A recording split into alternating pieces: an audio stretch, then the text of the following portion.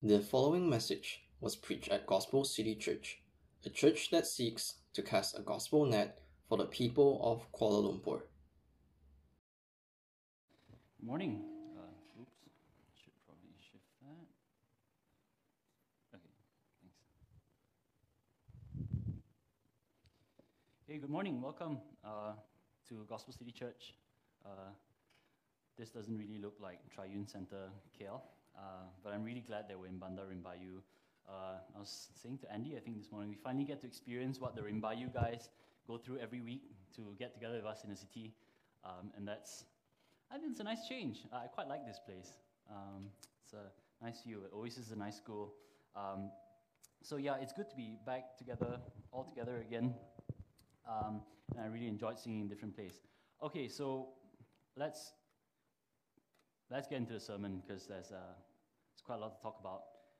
Also, sorry, if you are new here, if you're wondering, like, I've never seen you guys around here before. We are a church that usually meets in Eco City in Bangsar, and our venue is not available. That's why we're here.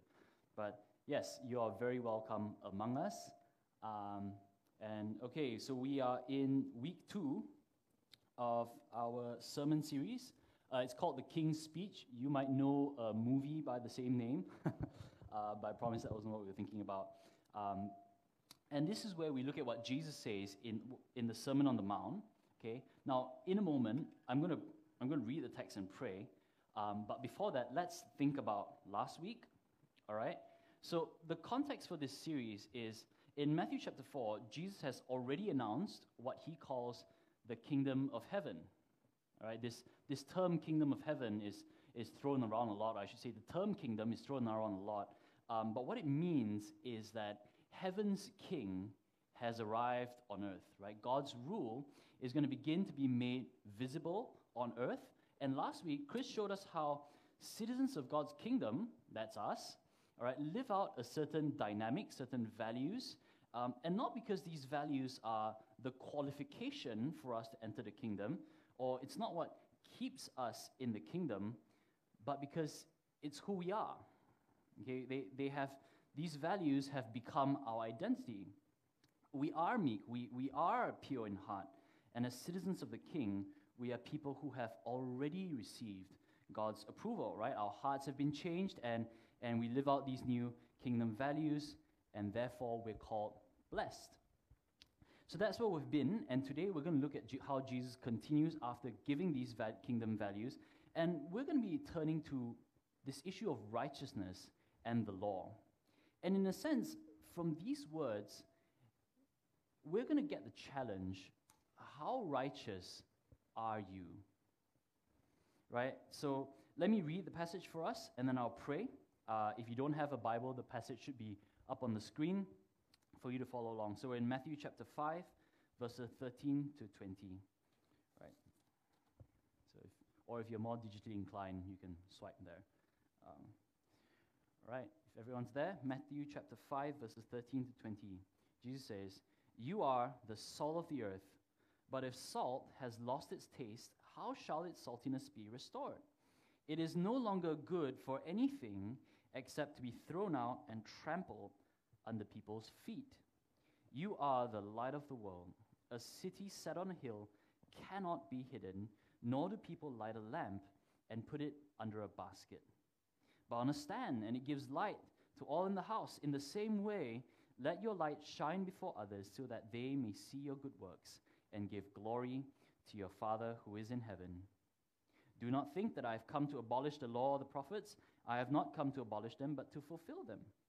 For truly I say to you, until heaven and earth pass away, not an iota, not a dot will pass from the law until all is accomplished. Therefore, whoever relaxes one of the least of these commandments and teaches others to do the same will be called least in the kingdom of heaven. But whoever does them and teaches them will be called great in the kingdom of heaven. For I tell you, unless your righteousness exceeds that of the scribes and Pharisees, you will never enter the kingdom of heaven." Father, I pray that as we look at this text today, help us to have hearts that are good soil, that that receive the word, meditate, grow. I pray that you would plant it deep in our hearts so that, like we sang this morning, we would be able to sing week in and week out that Jesus is better. That is the desire of our hearts. So we humbly ask you, Spirit, to move in us, to move us to action where it is needed, to move us in a sense of changing our hearts where heart change is needed. So we humble ourselves to you this morning, and we ask for your help, Holy Spirit. In Jesus' name we pray. Amen. The question that follows from last week is, so what? So what that we are citizens? So what if we are poor in spirit? So what if we are meek? So what if we are merciful? So what if we are peacemakers? So what if we are pure in heart? We've been made righteous, so what? And we're going to answer that question as we look at the text today. We're going to see, so what? What does righteousness produce? What is righteousness for? And we're going to look at it as Christian righteousness witnesses to the world. That's in verses 13 to 16. Christian righteousness doesn't invalidate the law. And finally, in verse 20, we want to put ourselves under the question, how righteous are you? How righteous are we? Right? We want to turn that mirror to examine ourselves. So Christian righteousness witnesses to the world. Christian righteousness does not invalidate the law. And we want to ask the question, how righteous are we? All right, so firstly, let's look at how Christian righteousness witnesses to the world. Now, these verses about salt and light have been repeated by thousands and thousands of Christians for a couple thousand years, right? Like, these are well-known verses. Even people who aren't Christians know these verses. But what is it about?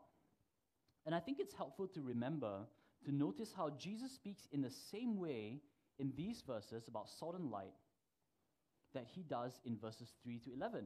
He says, you are the salt of the earth, you are the light of the world. So in last week's text, Jesus said, here's the kind of righteousness your life will show, because you're my followers. Here's the identity you already have as a citizen of my kingdom. But in these verses, he's saying, when you live those values out as a citizen, here's the effect you have on the world. Now, once again, I think it's worth mentioning that these verses are not primarily prescriptive, they are descriptive.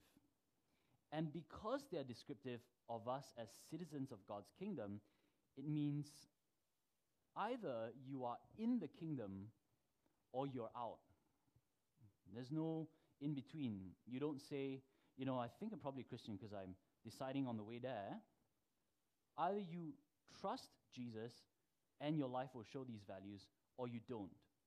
So let's not anyone get the idea that, oh, you know what, I'm not a Christian, but I think I can imitate this, right? Because these dynamics lived out by Christians are reflective of who they inherently are. Salt cannot help but be salty. Light cannot help but shine and light up the darkness. It is our inherent identity as Christians. And so you can't imitate these values and then say, looks like I'm a Christian, right? You can't renovate yourself into God's kingdom, right? So we don't want any confusion here. What we are looking at is a description of Christians and the effect that Christian lives have on the world. Now, as we go through this section, we're going to see a combination of effects, the effects of our lives that display these values, and how we're meant to live out our new lives. So if you look at the first word, you, all right, we see the first point. We're supposed to do this together. Okay, the you in these verses is not to one particular person. Jesus doesn't just say, you, Yi Khen. No, in a sense, he does. He's saying to all the disciples, but in this context, he's speaking to all of his disciples as they're gathering around him. We are salty together. We are light together. And later, Jesus will say, go and make disciples of all nations, teaching them to observe everything that I've commanded you. So the line from Jesus to the disciples, to you and I today, sitting here, is very, very clear. GCC, we should treat it as if Jesus was standing in front of us in this very room, saying these words to us. That together, we are the salt of the earth. We are the light of the world. And that means, listen, there's no such thing as a solo salty Christian, right? You don't walk out of here and say, you know what? Since Jesus said, congratulations, you are now righteous, I guess I don't need anyone else, right? That's not how this works. The kingdom has citizens. We are a kingdom of citizens together. No one Christian has all the gifts. No one Christian has all the right words. No one Christian has the consistency of character. If that's you, you can put up your hand right now, right? Like, I'm always consistent in my, like, we're not, right? We all need help. We all need encouragement, and we all need correction. We're going to get things wrong, and we're going to need people to point that out and say, hey, you need to get back on track.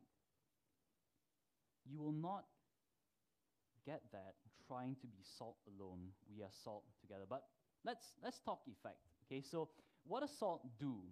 Right? Why is being salty a good thing? Now, if you spend any amount of time on social media, you will know that nowadays, being called salty isn't exactly a compliment. All right? If you get called salty, it's because someone's trying to tell you that you get upset over small things.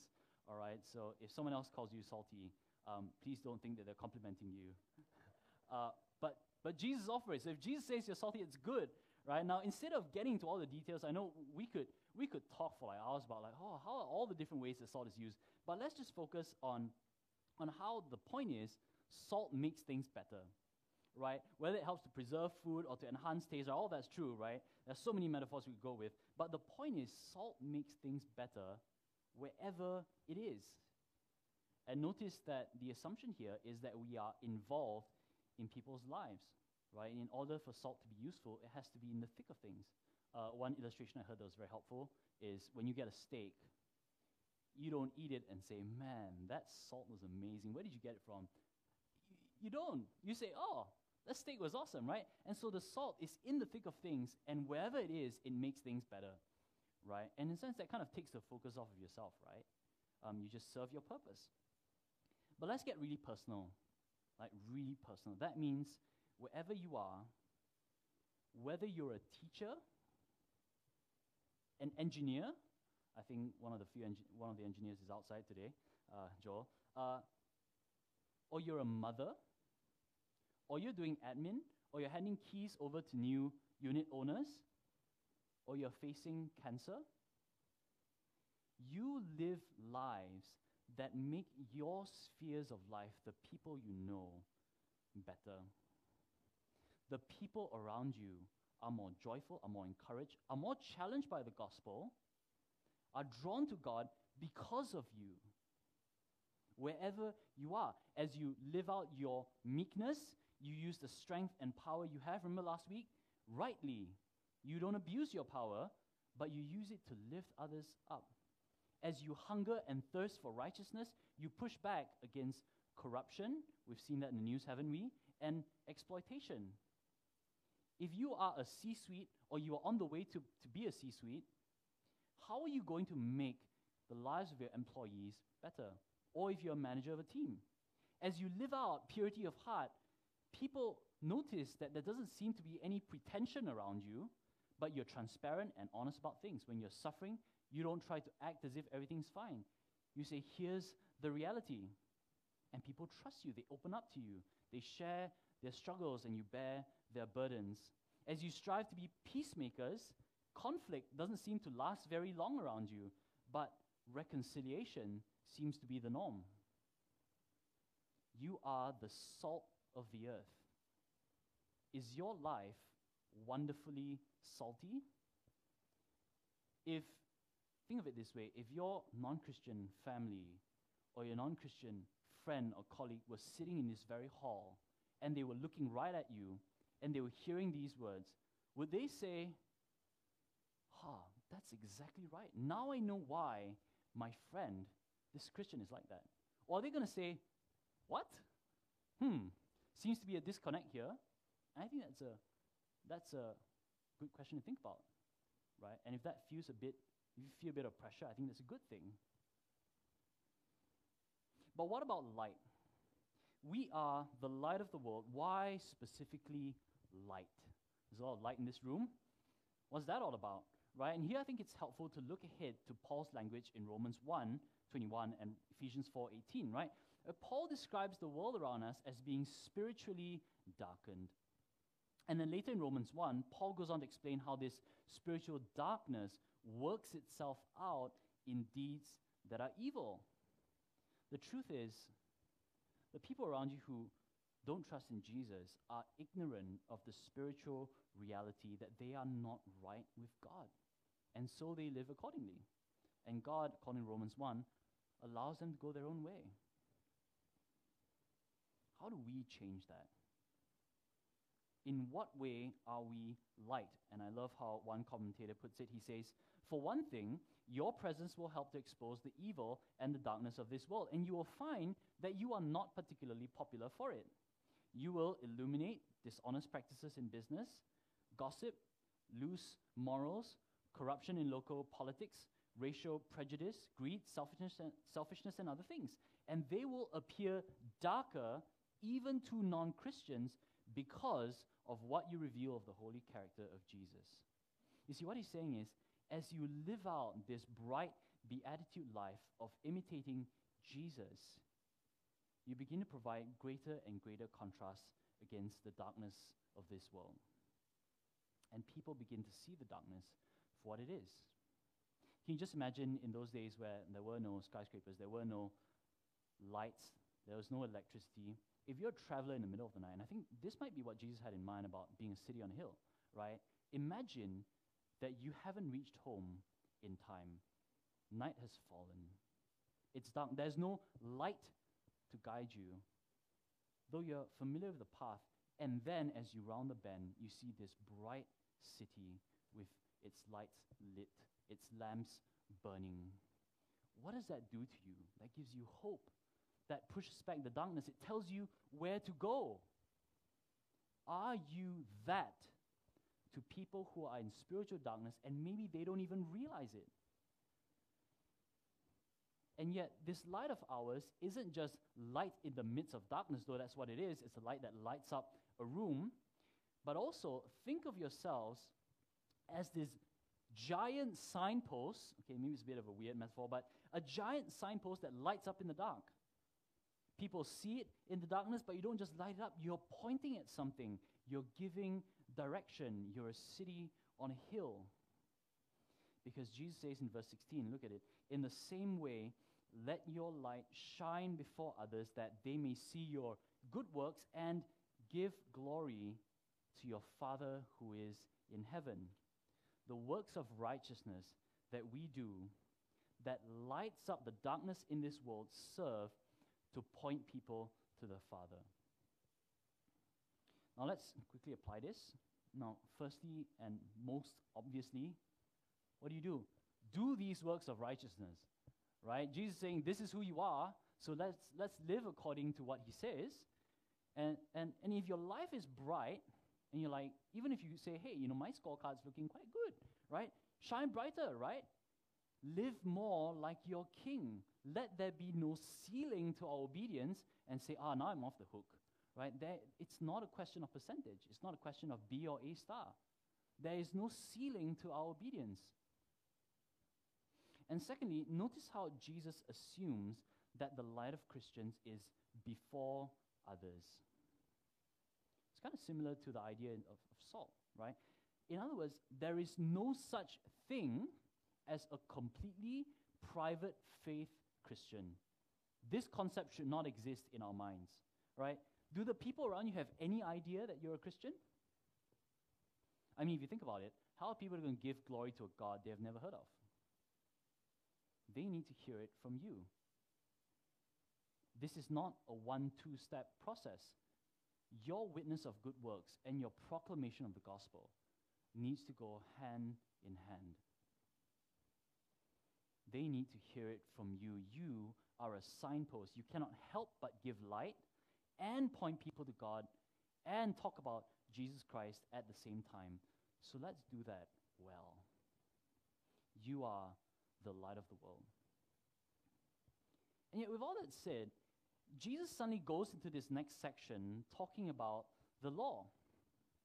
Seems like a strange pivot. He says, do not think that I've come to abolish the law or the prophets. And by the law and prophets, what he means is the whole Old Testament. Well, why? here's why. Let's look at how Christian righteousness doesn't invalidate the law. Okay, so look at verses 17 to 19. Now, it will help if we step back and frame everything that's been happening. What's been happening? Well, Matthew 4:17, before the text where our sermon series starts, Jesus began to preach, saying, "Repent, for the kingdom of heaven is at hand." Right? Matthew 4:19, Jesus says to the disciples, "Follow me, and I will make you fishers of men." Matthew 4:23, and he went all throughout Galilee, teaching in their synagogues and proclaiming the gospel of the kingdom and healing every disease and every affliction among the people. And like we saw last week, Jesus declares his disciples as blessed, and he tail ends the Beatitudes by saying what? Matthew 5:11, "Blessed are you when others revile you and persecute you and utter all kinds of evil against you falsely on my account." You see, people are beginning to see this new thing breaking in, this kingdom of heaven, and it's like nothing they've ever seen before. And Jesus is at the center of all of this, but he's freely pointing to himself. He's not functioning the same way the prophets did, where they spoke the word of God and they were pointing back to God. He's pointing to himself. And he's been saying, because you follow me, you're blessed, you're righteous. So a person might listen to Jesus and then go, well, in that case, I guess all this law and prophet stuff is so yesterday, right? Now that you're here, we find righteousness in you, right? We don't need to care about the law. We used to get righteousness from keeping the law, but now it's redundant. We can leave that behind. This new thing invalidates the old thing. But Jesus' answer is very simple. No, it's not redundant. So let's explore why Jesus' kingdom does not signal the end of the law and what that means for us, right?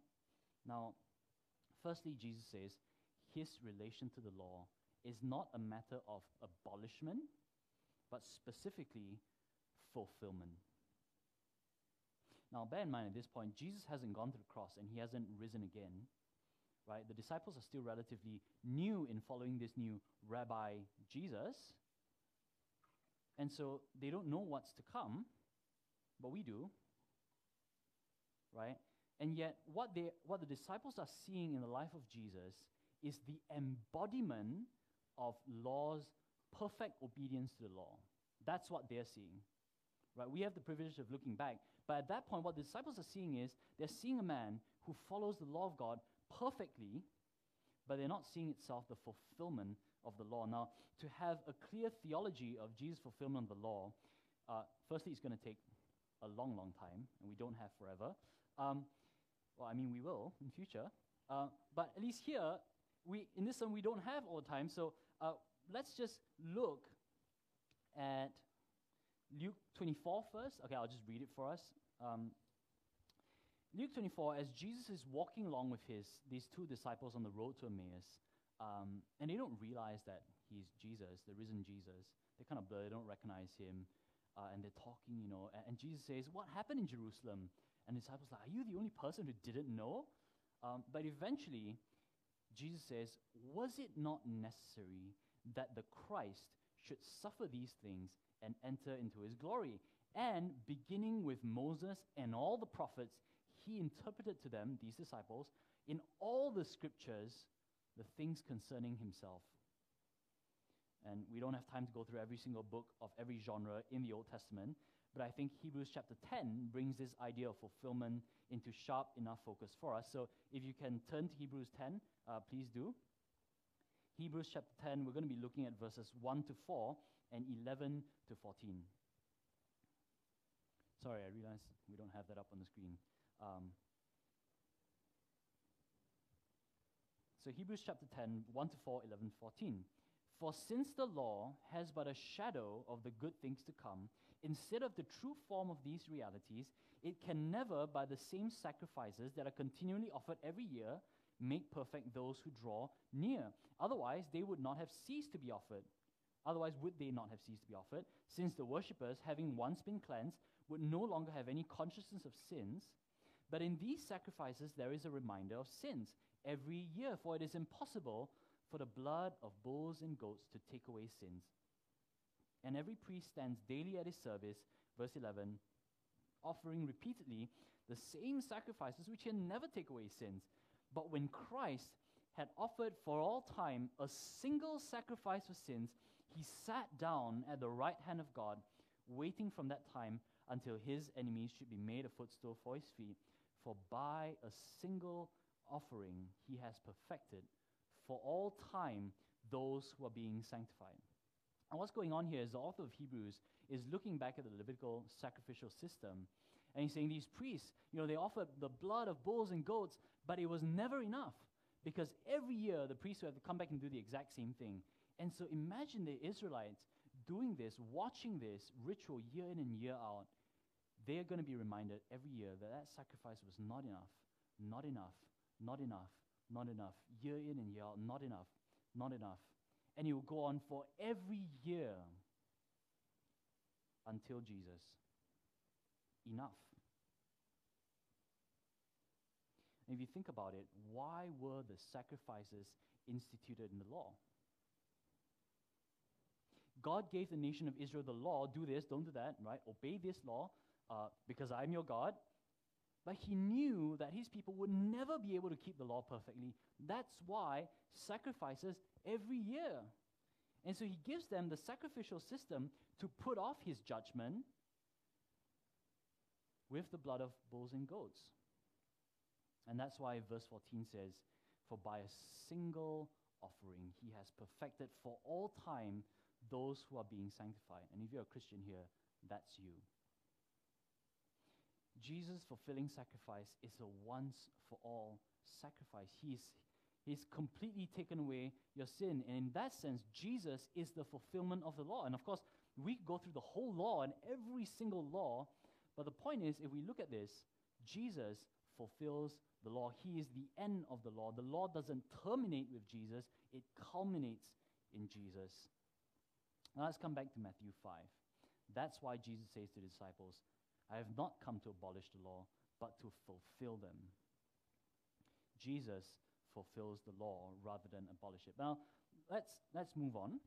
Now that we know the point of the law, Jesus has something to say about the continuity of the law. So in verse 18, Jesus says that not an iota or a dot will pass away until all is accomplished. Now, essentially what he's saying is there is not one bit of the law that somehow is made redundant. If you write on a piece of paper and you leave it for 20 years, I assure you it's going to look a lot more faded. But Jesus is saying, not the law. Not one bit will pass away. But everything in the law is profitable to us, to teach us about God, his character and his demands, and so it will be till the end of time.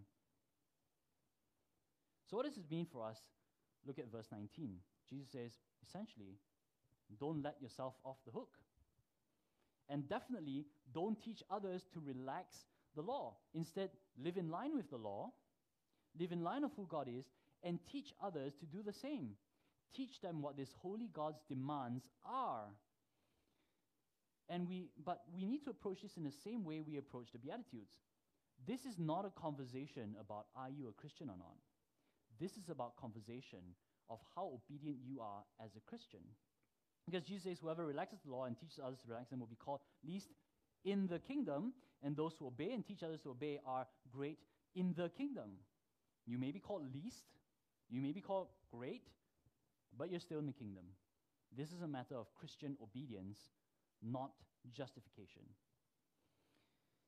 I know some of you are thinking, all right, but there are some pretty specific laws in the Old Testament. What do I do about the laws about crops and harvesting? Any farmers here? And you're like, what do we do about that? What about the Levitical prohibition about wearing clothes of different materials? I'm pretty sure I'm wearing clothes of different materials, right? And I'm not a farmer, right? So how do we work that out? How do we think about the law now that Jesus has fulfilled it? How do we work out which laws still apply to us in the same manner, and how each law is changed or transformed in light of Christ? I'm not going to give you a long answer. Go read and find out. Ask other people in this church. Gather around Scripture, discuss, think, disagree. Ask an elder, read different resources. Nobody said understanding Scripture was easy, but Jesus did promise us in John 16:13 that the Spirit of truth will come and he will guide you into all truth. Right? The Spirit is eager to teach us about the very words that he inspired. Pray, ask for help, gather around Scripture. And I think this is where we can turn into a more specific application. The fact that there is no short answer to this question should tell us something. We have to be diligent in studying Scripture. Doing theology is not only for professors, but we have a couple in this church. All of us have to do theology. You have a view of God and you have a view of the Bible, whether you think so or not. The only question is whether you will view God correctly or whether or not you will read the Bible correctly. You will do it correctly and accurately, or you will do it way off or a little bit off. Let's do it correctly. Let's read and learn about who God is and how he wants us to live correctly, and that's why we have started equip groups on biblical interpretation.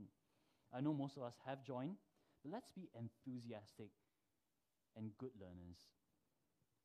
And secondly, I think there's something to be said about trusting Scripture, right? If Jesus says that not one bit of the law, this law that was given thousands of years ago, not one bit of it will pass to the end, then the truths that we learn now were true of God in his will then, and they're true of God in his will now, and they will continue to be true. Our God is not fickle. He does not waver, he doesn't, his word is objectively true for all time, and we can trust it.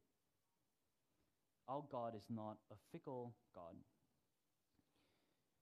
So let's take a step back and look at what we've covered. So the righteous values that we live out as followers of Jesus witness to a watching world, and they show the world the glory of the Father. Our righteousness does not mean that the law is redundant for us, but Christ has fulfilled the law, and we obey the law.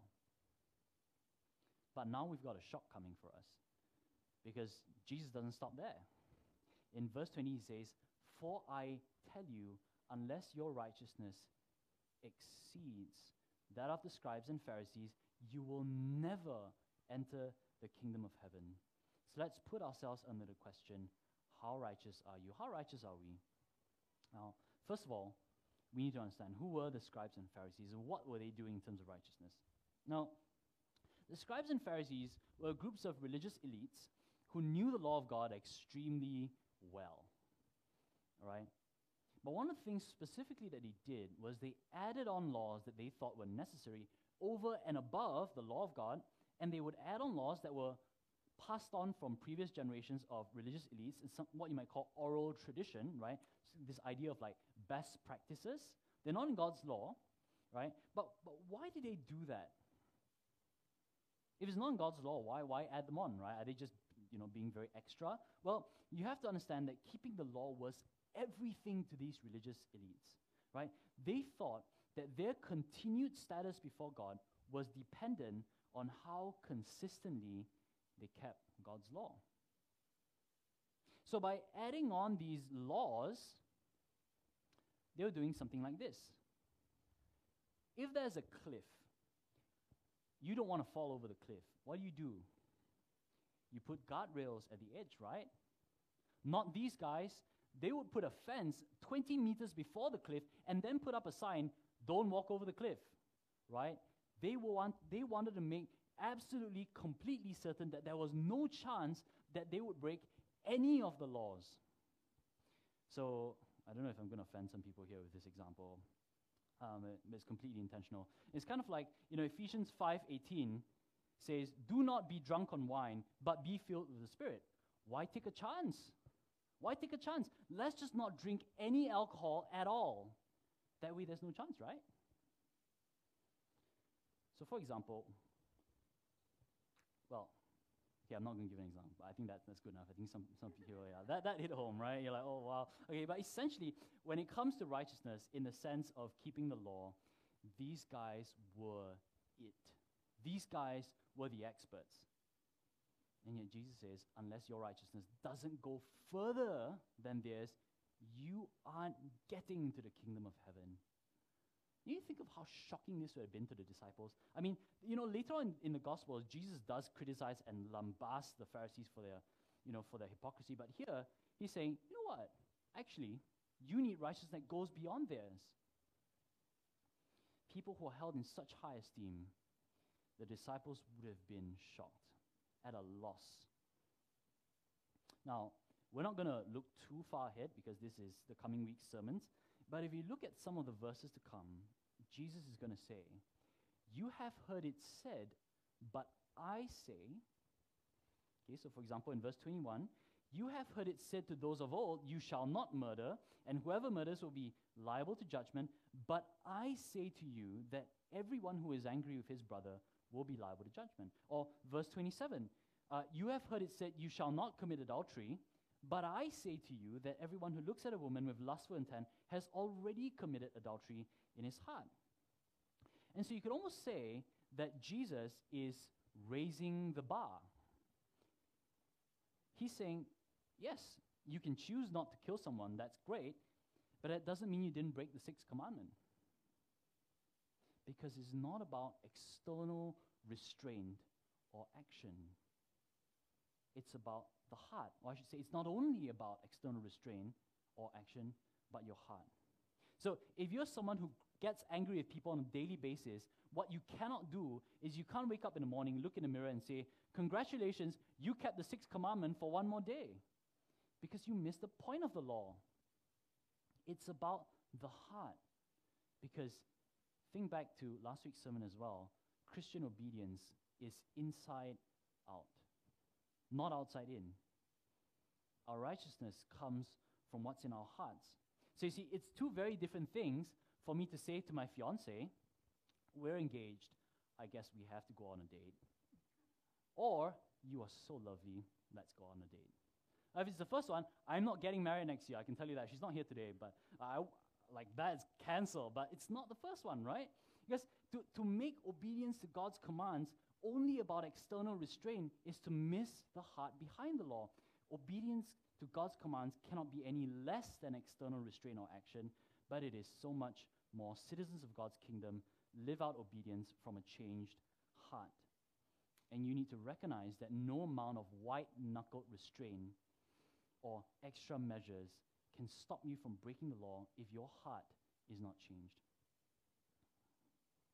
But let's ask one thing. Isn't Jesus contradicting himself? You think about it. On one hand, how could Jesus say to the disciples, you need a righteousness that exceeds even the scribes and the Pharisees with all their extra measures, nothing short of perfect external and internal obedience, and then say, also, blessed are you, you who hunger and thirst for righteousness, you who are merciful, you who are meek, you who are peacemakers, you are the salt of the earth, you are the light of the world. Because the disciples were not perfect by any stretch of the imagination. I mean, have you read the Gospels? Have you looked at Peter? Right? And Jesus is saying that they're in the kingdom. But they also need to have righteousness that exceeds even the scribes and Pharisees. How? Or what about us? We certainly didn't have hearts that love to obey the law. Some of us had never heard of Jesus. How were our hearts changed? How did we get to where we were, where we are?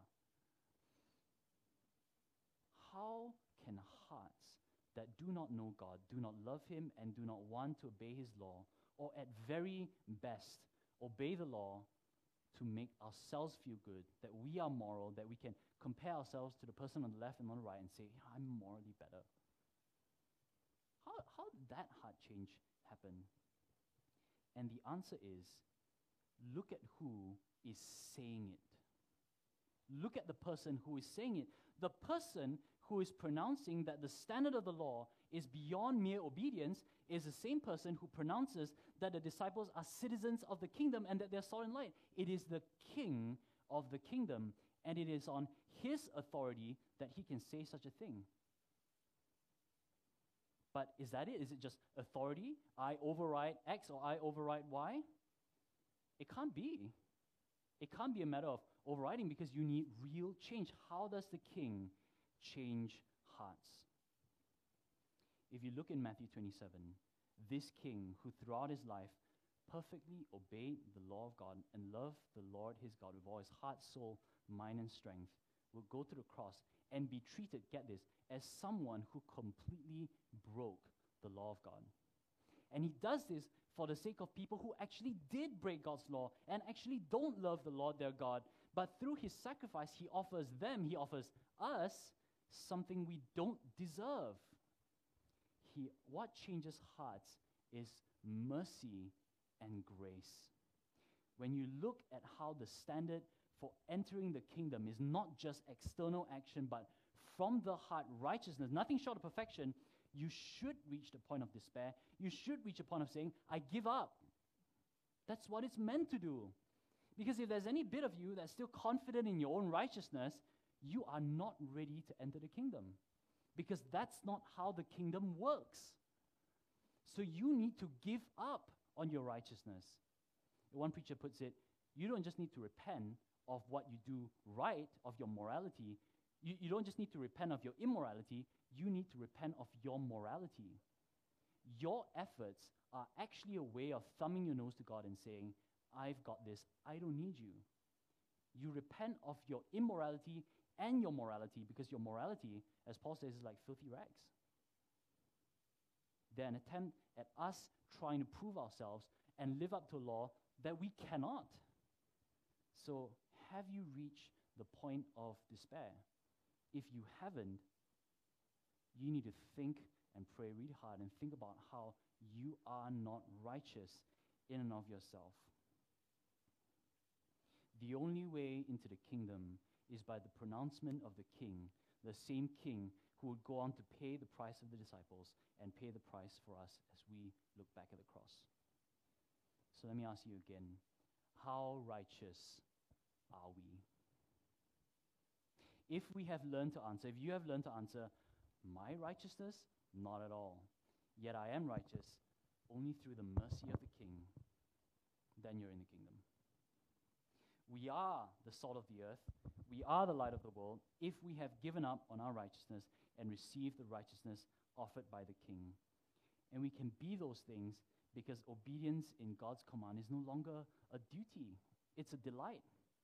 The price for disobedience and failure to live according to the law has been paid on our behalf.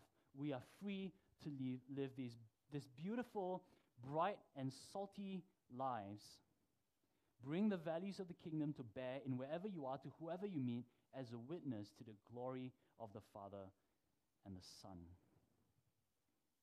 So let me close with the words of a Chinese house church pastor. If you think your morals are worth mentioning before God, you are wretched. We must realize that we are unlovable, that we have sinned greatly before God. All fall short of the glory of God, including you and me. But the affection of Jesus Christ loves the unlovable. God died for such unlovable people, and such great love turns around the lives of us who have received such grace. Would you love and serve your King? Let's pray. Father, we are not righteous in and of ourselves. And though we have received your righteousness, even today, our hearts need change. I thank you that by your Spirit, you have changed our hearts. We are on a new course. We have turned away from sin, and you call us righteous. You call us blessed. But Lord, we repent because often we don't live the life that you call blessed. We're not diligent in loving that life, living a life that pleases you. And we ask humbly that you would continue to change us, because to live under the law of the God of the universe is the best thing that we can do. Obedience is for our good, and also to lead other people who are spiritually darkened and blind to see the light and the glory of you, Father. And we want to do that well, because we are a church on mission. Help us to shine. Help us to be salty in the very best of ways. So we need your help. And thank you for using us. I thank you that, like we sang, we heard this sound of life that called us out of the grave, and we are risen in your Son, Jesus Christ. Lord, we love you. You are our God, and we are your people. Amen. Thank you for listening to this message. We invite you to learn more about Gospel City Church at gospelcitychurch.my.